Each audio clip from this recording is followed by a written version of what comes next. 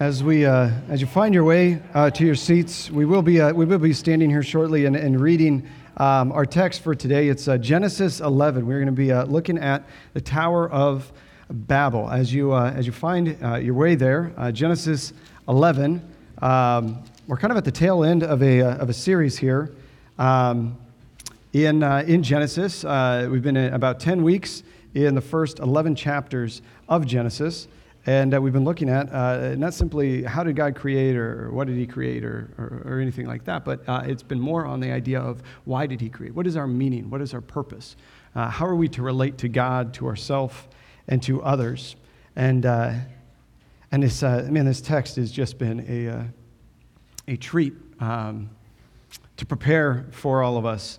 And Babel is the struggle we have each day in our own lives, and I hope that today it can be a clearer how Christ is actually an answer to Babel. So out of reverence for God's word, I'd ask that if you're able to, that we stand as we hear how God has revealed himself in Genesis 11, verses 1 through 9.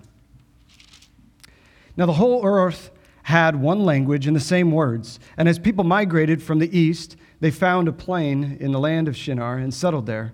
And they said to one another, "Come, let us make bricks and burn them thoroughly." And they had bricks for stone and bitumen for mortar. And they said, "Come, let us build ourselves a city and a tower with its top in the heavens. Let us make a name for ourselves, lest we be dispersed over the face of the whole earth." And the Lord came down to see the city and the tower which the children of man had built. And the Lord said, "Behold, they are one people, and they all have one language, and it is only the beginning of what they will do, and nothing that they will purpose will now be impossible for them. Come, let us go down, and there confuse their language, so that they may not understand one another's speech." So the Lord dispersed them from there over the face of all the earth, and they left off building the city. Therefore its name was called Babel, because there the Lord had confused the language of all the earth. And from there the Lord dispersed them over the face of all the earth. This is the word of the Lord. Thanks be to God. You may be seated. So I don't know exactly the date, but it was a few weeks ago, maybe even months ago, if I'm that far behind, that the iPhone 11 was released. And it's real great. It's the next thing. As Apple says, it's like life changes as we know it. It's kind of what they do. So we don't have them at our home, but I don't think that there's been one piece of technology that has made my children want thousands of dollars to purchase one of these phones more than the iPhone 11. Specifically, one of the features. In the iPhone 11, you can actually make your face look like a unicorn and talk. It is okay. We have 3 kids under the age of 7. Right there. It's amazing. Our phones can't do it, so I just act like a unicorn. It's super weird. But this will do it. If you have that, you have the feature, guys, that you weren't using. You need to. It has other options, but unicorn, who's going to not do that one? So that's kind of at our house. Where does this mean for Babel? I don't know. No, but the other features they have on there is this crazy idea. They have 3 different lenses or whatever, and they have these different ways that you can shoot pictures. They're realizing that we use our phones as it's legitimized that as our camera, right? We're no longer in this I have a camera and a phone. I think we've been out of that for a decade now. But they're really leveraging into this. One of the features that they're really focusing in on is this portrait mode. Because if you are like me, I don't even know what, iPhone 7 or something. iPhone old is what I have, and so it means I'm not cool. And so what happens when you do this? If you've ever done this, so I'm going to explain it if you don't know how this works. You take a picture with your phone, right? And you frame it up, and most of the time it's okay, cool, that was easy. It's really super easy. But sometimes it does this thing where it can't find where to focus, and it jumps around. Have you ever had that? Can I get some nods here? Yes, is that a thing? Okay. And you're this is what happens. Then what do? Okay, here's a pro tip. If you don't know, you touch it. You touch where you want to do it, and it goes in focus. It changes the light settings, changes the aperture, it focuses, it knows where to go. So if you didn't know how to get rid of that horrible vortex of fuzziness, then you just tap where you want to go, and it happens. So they're trying to leverage not simply on making that easier. They're like focusing in on like the portrait mode is just incredible. It focuses on the person, it blurs all the rest, and it just, oh my goodness. We're not going to have professional photographers if iPhone 12 comes out. So it'll be pretty incredible. This, I think, happens at Babel. This happens with us a lot, is that we're given a task to do. I mean, this is right, going back to Genesis 1. We're given a task to do. We're supposed to cultivate the earth. We're supposed to fill the earth and subdue it, have dominion over it. We're to image God rightly. But there's this thing that happens, and if you ever had, I hope all of you have, that movement of in and out, not knowing, we do that. We get like out of calibration. We get blurry. Our vision gets really blurry of what we're supposed to be doing. I think sometimes we have so many aspirations of what we want to do in life that we forget what is the focus? Where am I supposed to be? Is it work? Is it my finance? Am I my children? Is it God? How do I fit this in? And we have that feeling in our hearts. We have the feeling in our minds of just not knowing what we're supposed to do in life. The people of Babel have that. They chose it. Oftentimes, what we end up choosing is to live in that world of wrong focus. And so I want to take us there today. Could you pop up that first slide, please? This is our outline today. 3 phrases. It's 1 sentence. When our priorities become blurry, God refocuses us so that we may glorify Him. Now that's painfully short, but we'll develop it. When our priorities become blurry, that's point 1. Point 2, God refocuses us. And then point 3, so that we may glorify Him. It is what we are designed to do. So I just want to jump in this. If you have a Bible, I'm hoping that you're there. Genesis 11:1. We are going to read through these verses and just kind of see how this plays out. Point 1. When our priorities become blurry. Verse 1, now the whole earth had one language and the same words, and as people migrated from the east, they found a plain in the land of Shinar and settled there. I'm going to pause right there. One of the big things we need to know is the whole earth had one language and the same words. If you've got one of your scripture journals or you're okay writing in your own Bible, that one language, that's a big deal here. It's going to come up several times. The idea of one language is a big deal. But then we get this word Shinar. So I want to back this up a little bit.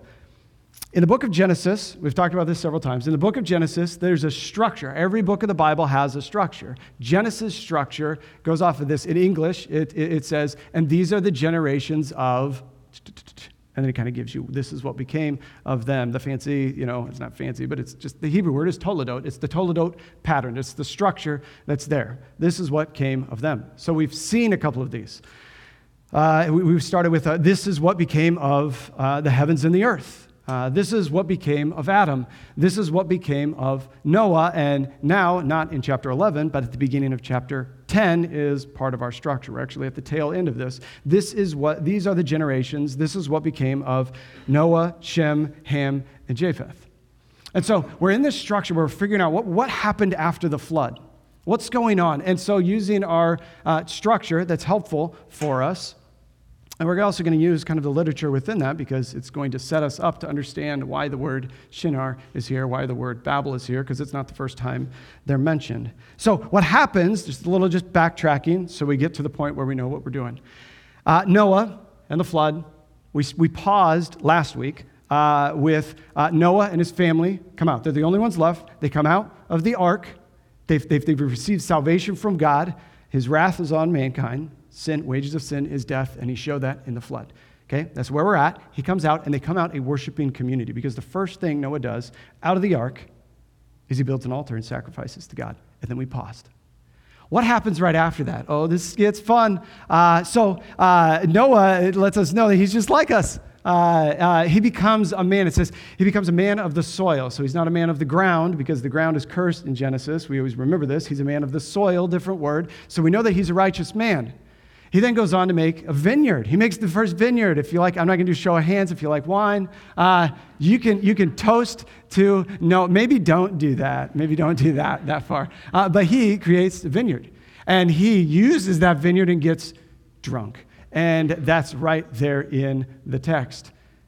His son Ham shows up, and he doesn't cover him. He doesn't remove the shame. He doesn't do anything. He goes against his brothers. He's like, hey, Dad, something's going on. And so then Shem, Japheth, they come up, they cover him. And so then Noah comes too, and he says, cursed are you, Ham, because you didn't do what you were supposed to. And so cursed will be Canaan. Cursed will be your line. And so that's bringing you up. This is, I think we're getting into chapter 10 now. So then we follow, this is what became of Noah and his sons. We hear their genealogies. For the sake of time, I'm going to focus in on Ham, the cursed one. He has one of his sons. His name is Nimrod. Great. It doesn't translate to English because that's just rough. I'm a Green Day fan, so all I think of is the album cover with the Nimrod on the face. That's it. So I don't know what he looks like because I just have a yellow dot with Nimrod. So he's this guy. He goes and he makes this city and a town in the land of Shinar, and the name of the town is Babel. There we go.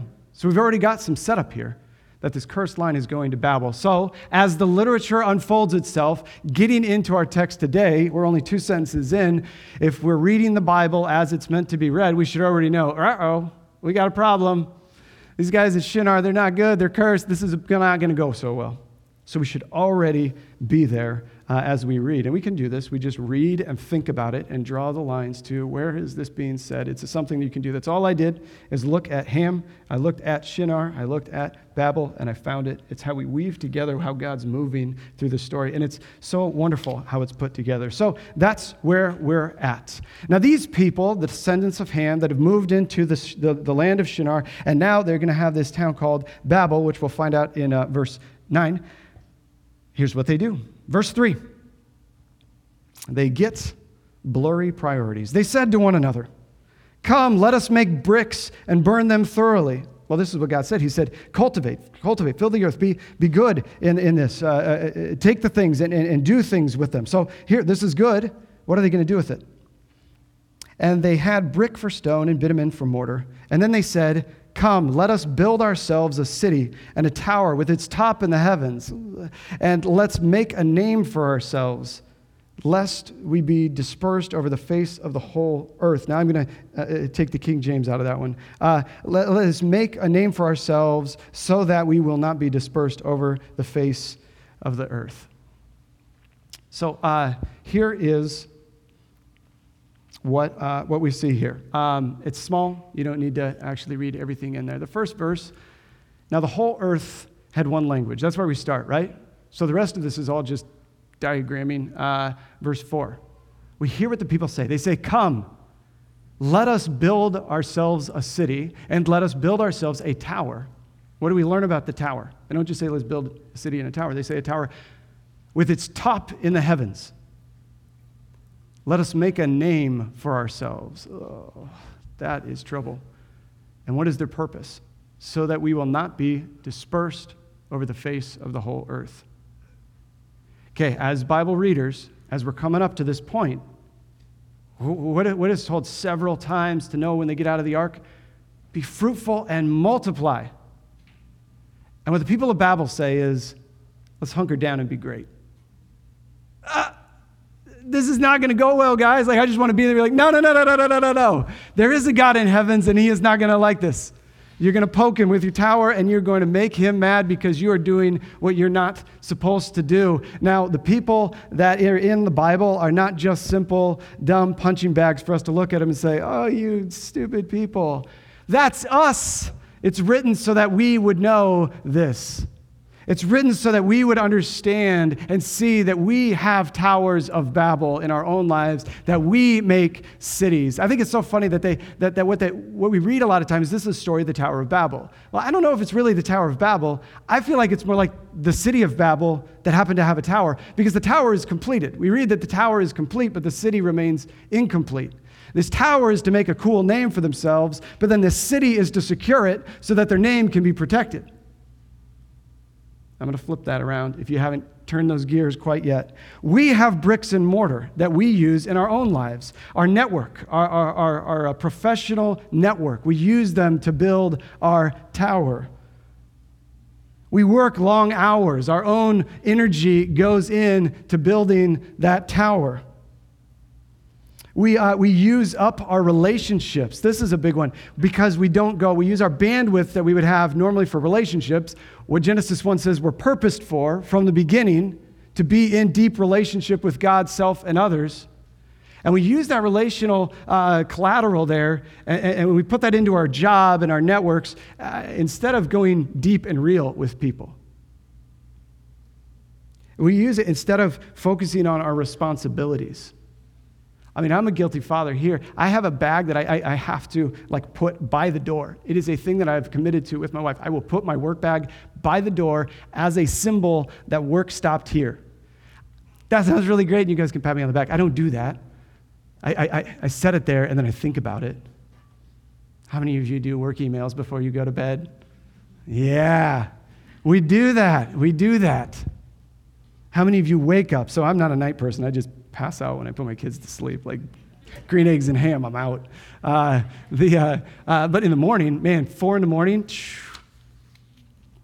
my bricks and mortar are screaming at me. And when we build our towers, what is your title? What are your cars, your clothes, your kids, whatever those things are? You take things that were your resources and you use them to adorn your crown. Your fitness, to show that even though I work long hours, somehow I look like I run marathons, even though my work doesn't demand it. Because I'm on top of things. Because I got it. I'm making a name for myself. I can do it all. And then we build that city around us. We have that security. We have our resumes, our CV. We have our homes. We have our paycheck.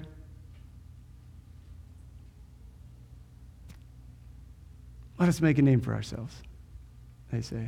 Here's how we're going to do it. The ESV Bible has there's a study Bible, ESV study Bible. You guys should get one of those. It's just a gold mine. It explains the Tower of Babel this way. It says, The enterprise of Babel is self-sustaining independence from God. Self-sustaining independence from God. And I don't think that this is only on an individual level. I think sometimes we do this as a church. We've done this. We have a culture right now in America that just tries, our churches try to do something more than what God calls us to do. In the name of conversions, we grow. Not quite sure if we're converted. It's a thing in our culture. It's not just Parkview. I think we all have to be weary. We have to be cautious that even as a church, we could say this is always protected from God. But I'm really troubled with the state of church in America because, I don't know, I feel like we're building a bunch of Babels. When our priorities become blurry, God focuses us. What? God's mercy that he chooses to focus us. God refocuses where we're at. We're just not sure where it goes, and he reaches down and taps the screen and says, right there. That's where we need to be looking. Verse 5, and the Lord came down to see the city and the tower which the children of man had built. And the Lord said, behold, there are one people. I want to pause there. And the Lord came down to see the city. This is so fantastic. Okay, so what did the people say? They built this tower, and what was the qualifier on there? They said, let's build a tower that what? What does it do? That it touches the heavens. And so then God, back in their worldview, ancient Near Eastern worldview, there are things that define God. God is above, and God is first. Okay, so in the beginning, first, God created the heavens and the earth, and the Spirit was hovering over the waters. There are two ways in which the first is God, and the one who is over all is God. So they think, in their worldview, he's up there. He's in heaven. So let's build up. And that's where they're at.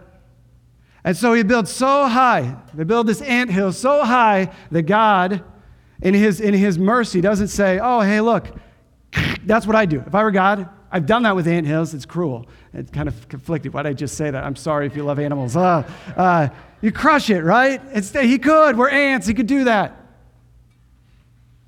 But God, speaking to their doubt, speaking to their worldview, says, oh, you guys think you're going to be God. You're going to make a name for yourself. And he gets the Trinity together. I love this because he's going to use let us language. The Trinity is there. And he's like, hey, guys. Okay, where is that tower? I can't see. We got to go down. It is not up here. It did not make it to heaven. Let us go down. He says, and the Lord came down to see the city. And I would say, because he couldn't. It wasn't really that tall.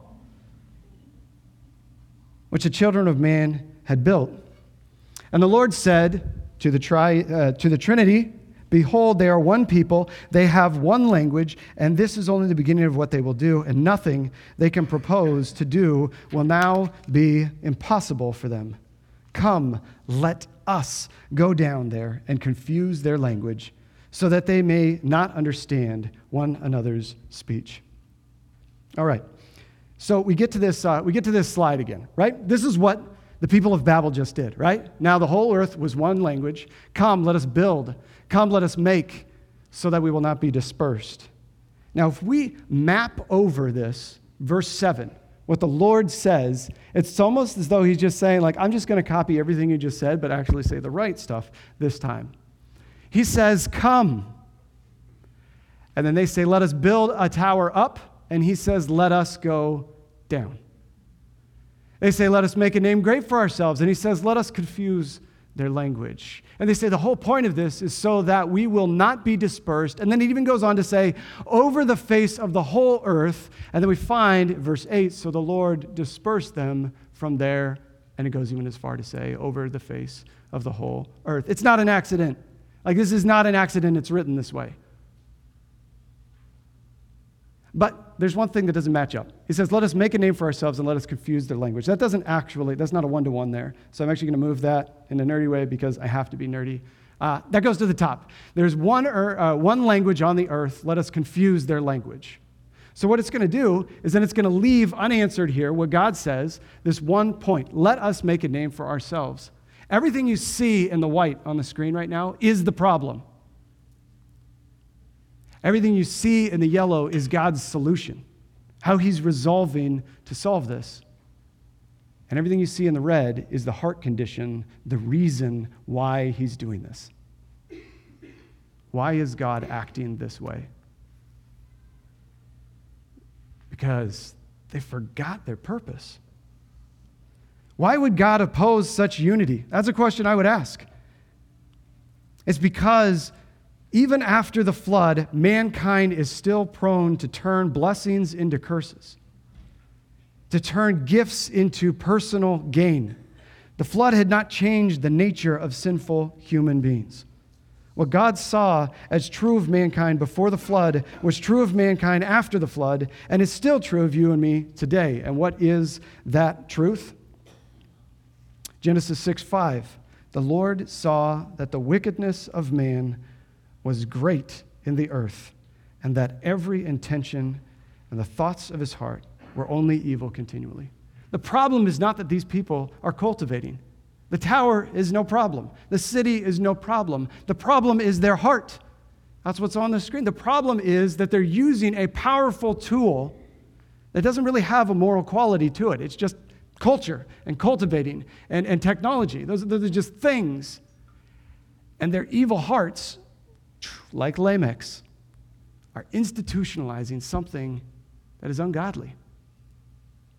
That's a problem. We do that.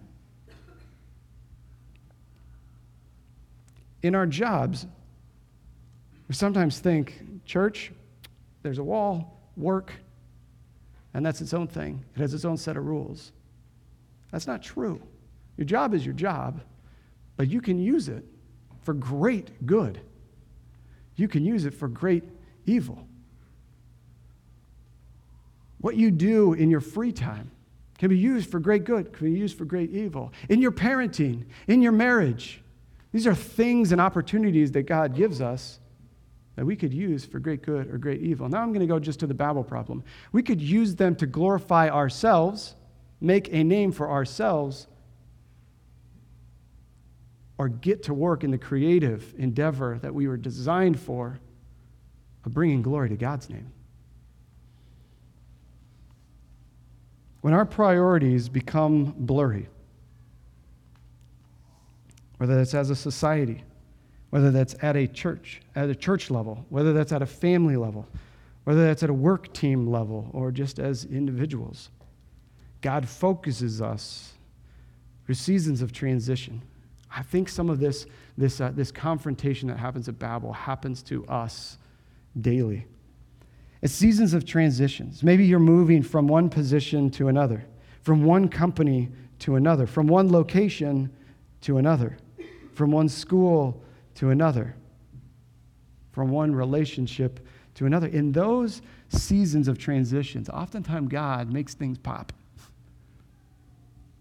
It doesn't always make things pop, but it's silly of us to assume that it's just fate or chance happening and we're doing something different now. Is there wrong in thinking, maybe I need to reevaluate myself in this transition? Maybe I need to see it. Am I moving from Babel? Am I moving toward Babel? And sometimes he focuses us through seasons of transition, but other times he focuses us through making us question the source and strength of our brick and mortar. Oof, those are the ones that hurt. We get a bad health report. We get denied a grant. We have unexpected expenses, sudden change of plans in our schedule. It might not be God punishing or cursing you, but there's always an opportunity to ask who, how, why your name might be made great. Why were you going for these? Why did this work so well? Did you have the bricks and mortar of faith? Or was it just chance, fate, it changed your course? Or is God actually in a process of focusing your heart? If you are in or have gone through one of these Babel-like seasons, you might find that the word confuse is used well here. You see, the word confused is used back in the word for the world was corrupt, and so God would destroy it. This is from the flood. Those two words are very similar in Hebrew. The word that's used here very poetically, Babel, is obviously Babel, the name of the city, but the confusing of language is Balel. Babel was Balel, and it's so fun. You'll never forget it now. That thought, that confusion that's in there. That's how it feels sometimes in seasons of transition. Like, what am I? Do I have right information? Am I understanding your trajectory? Am my heart in the right spot here? Are you punishing me? Are you cursing me? Are you challenging me? Are you stretching me? There is that feeling, and it does feel kind of like the phone zooming in and out sometimes, and you feel crazy. I'm speaking as one who actually has been in this process because I'm so prideful. It's comforting to know man is still the same. We can learn from these guys, but I think even more comforting than that is then our next point, is that God is still the same and works with us this way. Because what's wrong with their hearts here is that they say, let's make a name for ourselves. Let's hide behind our comfort. Things were great. Things were good. I don't want to change. Well, it's not unlike God to help us focus. God is not a God who's exclusively bent on withholding. He wants things done in the right way. The Lord God at Babel is the same Lord God of today. If we read a little bit further ahead here, into chapter 12, something's going to happen here. God calls a nomadic shepherd, not a city dweller, but a nomadic shepherd named Abram. And he says, hey, I got a plan for you. Now, I've put this up here. It's actually Genesis 12:2, not Genesis 1:2. And he says to him, I will make you a great nation. I will bless you. And here it is, I will make your name great. What is the point from Genesis 11 to Genesis 12? You don't make your name great. I do that. You didn't create you. I did that. You didn't make the garden that you're in and resource you for total abundance. I did that. You aren't created in your own image, nor is anyone else. I am. I created you in my image. You didn't pick what your purpose was. I gave you that. So why are you building this tower? Why are you building this city? Why are you trying to make your name great? I make your name great. It's not like, no. Your name is not great. He says it is. But I am the one who makes it great. Oh, that sounds nice. That's great literature. But is it true? Eyewitness to Jesus Christ living on earth, Apostle Matthew, he writes this, to begin his letter to convince us who Jesus Christ is. He's a real man. He's a real fulfillment of a promise from old. He starts his whole gospel, the book of the genealogy of Jesus Christ, the son of David, the son of Abraham. Did God make Abraham's name great? I would say, if you were in the lineage of Jesus Christ, your name is great. Isn't that incredible? I will make it great. Who would have imagined that Abraham would be the great whatever of Jesus Christ?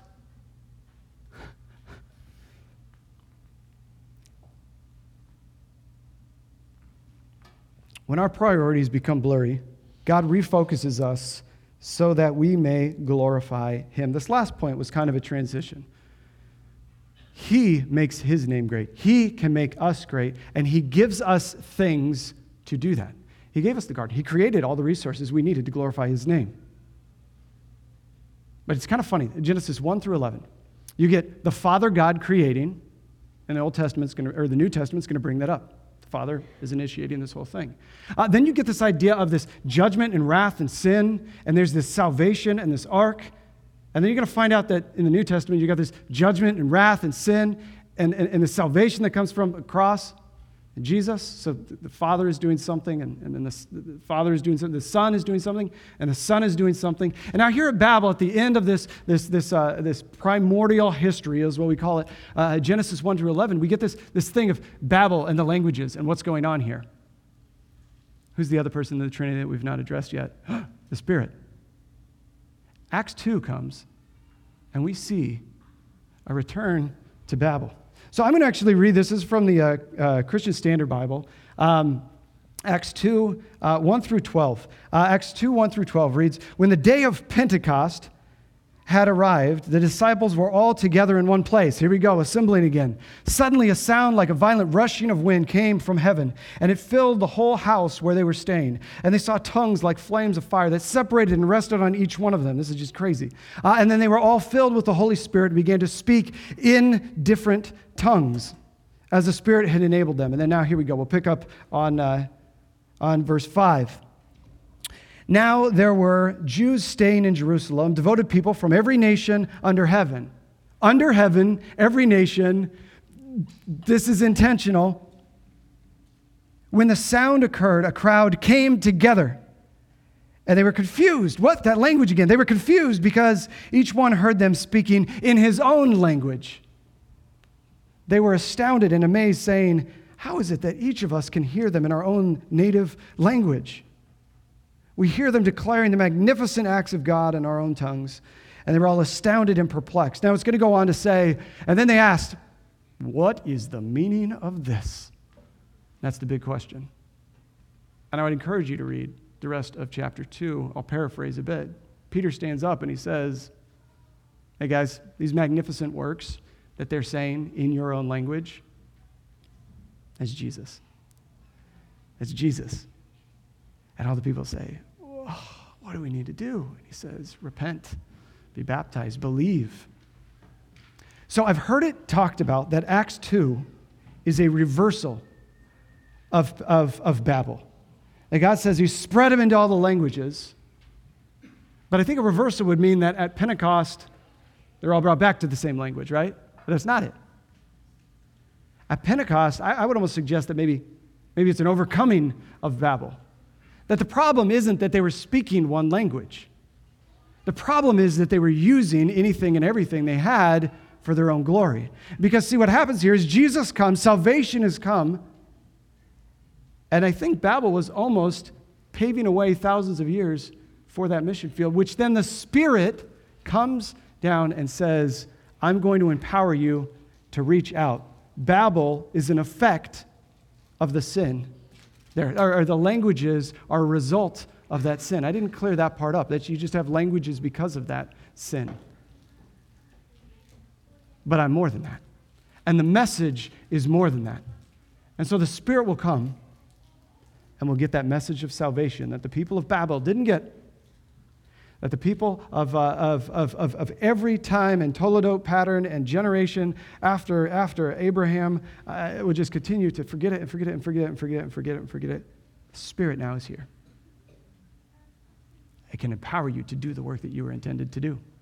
You don't have to just sit here and wait and figure out what is our focus. Your focus is proclaiming Christ Jesus as Savior. And the Spirit will empower you with everything you need to do that. That is your bricks and mortar. So, 2 points. I'll go then to Acts 17 is one more. This is then reiterated by Paul. He steps up in Athens and he says, "O men of Athens." And he reasons this way. He says, "And he made known from one man every nation of mankind to live on all the face of the earth, having determined allotted periods and the boundaries of their dwelling." So Paul is explaining, this is the spread of people. This is Babel. And he said, this is the reason, that they should seek God. They're spread so that they might seek God. And perhaps, I love this, feel their way toward him. Oh, isn't that what faith feels like? It feels like just we're all feeling together toward Christ. He is actually not far from each one of us. That's how Paul presents the gospel. When our priorities become blurry, God refocuses us so that we may glorify him. Here are 2 small points of application.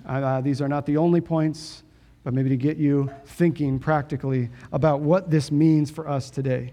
One of them is a phrase that I'll use. Unity is greater than uniformity. At Babel, there was one language. They wanted to isolate that. They wanted everyone to be like me. But we find that in Jesus, that there is a unity. What was similar about Noah and his family? Well, yeah, they were from the same family. But it was that they got on the ark. That's what made them different than the rest of the people. There was a unity there. What makes us different as Christians is that we have faith in Christ. You see, there's a uniformity that can happen in our culture when we say, you have to be like us. You have to do things like us. You have to do church this way, or sing the song this way, or sing these songs, or do whatever you need to be like us. But then there's this unity that comes. One of the things that I love about how we situate our room here is that all of you are looking together, unified at the cross. Now, I'm standing under the cross because there's the Bible and the cross, making sure that I am here preaching what needs to be. But you're all looking that way. That's our something that's intentional. We should think that way. What are we all doing? Because after this, we're all going to a whole bunch of different places, right? And we're going to go through a whole bunch of different trajectories. And then, God willing, we'll all come back next week and remember that we are unified in Christ. And we do that again. Unity over uniformity. You don't have to do it the same way as me, but we have to do it for the same reason. Jesus Christ and the salvation of souls. And then maybe here's the last point here is the idea of in your fruitfulness multiply. What went wrong at Babel is that they took their productivity, they took their fruitfulness, and they used it for their own ends. They weren't fruitful and multiplied. So we have a lot of gifts in Parkview. We have a lot of gifts at North Campus.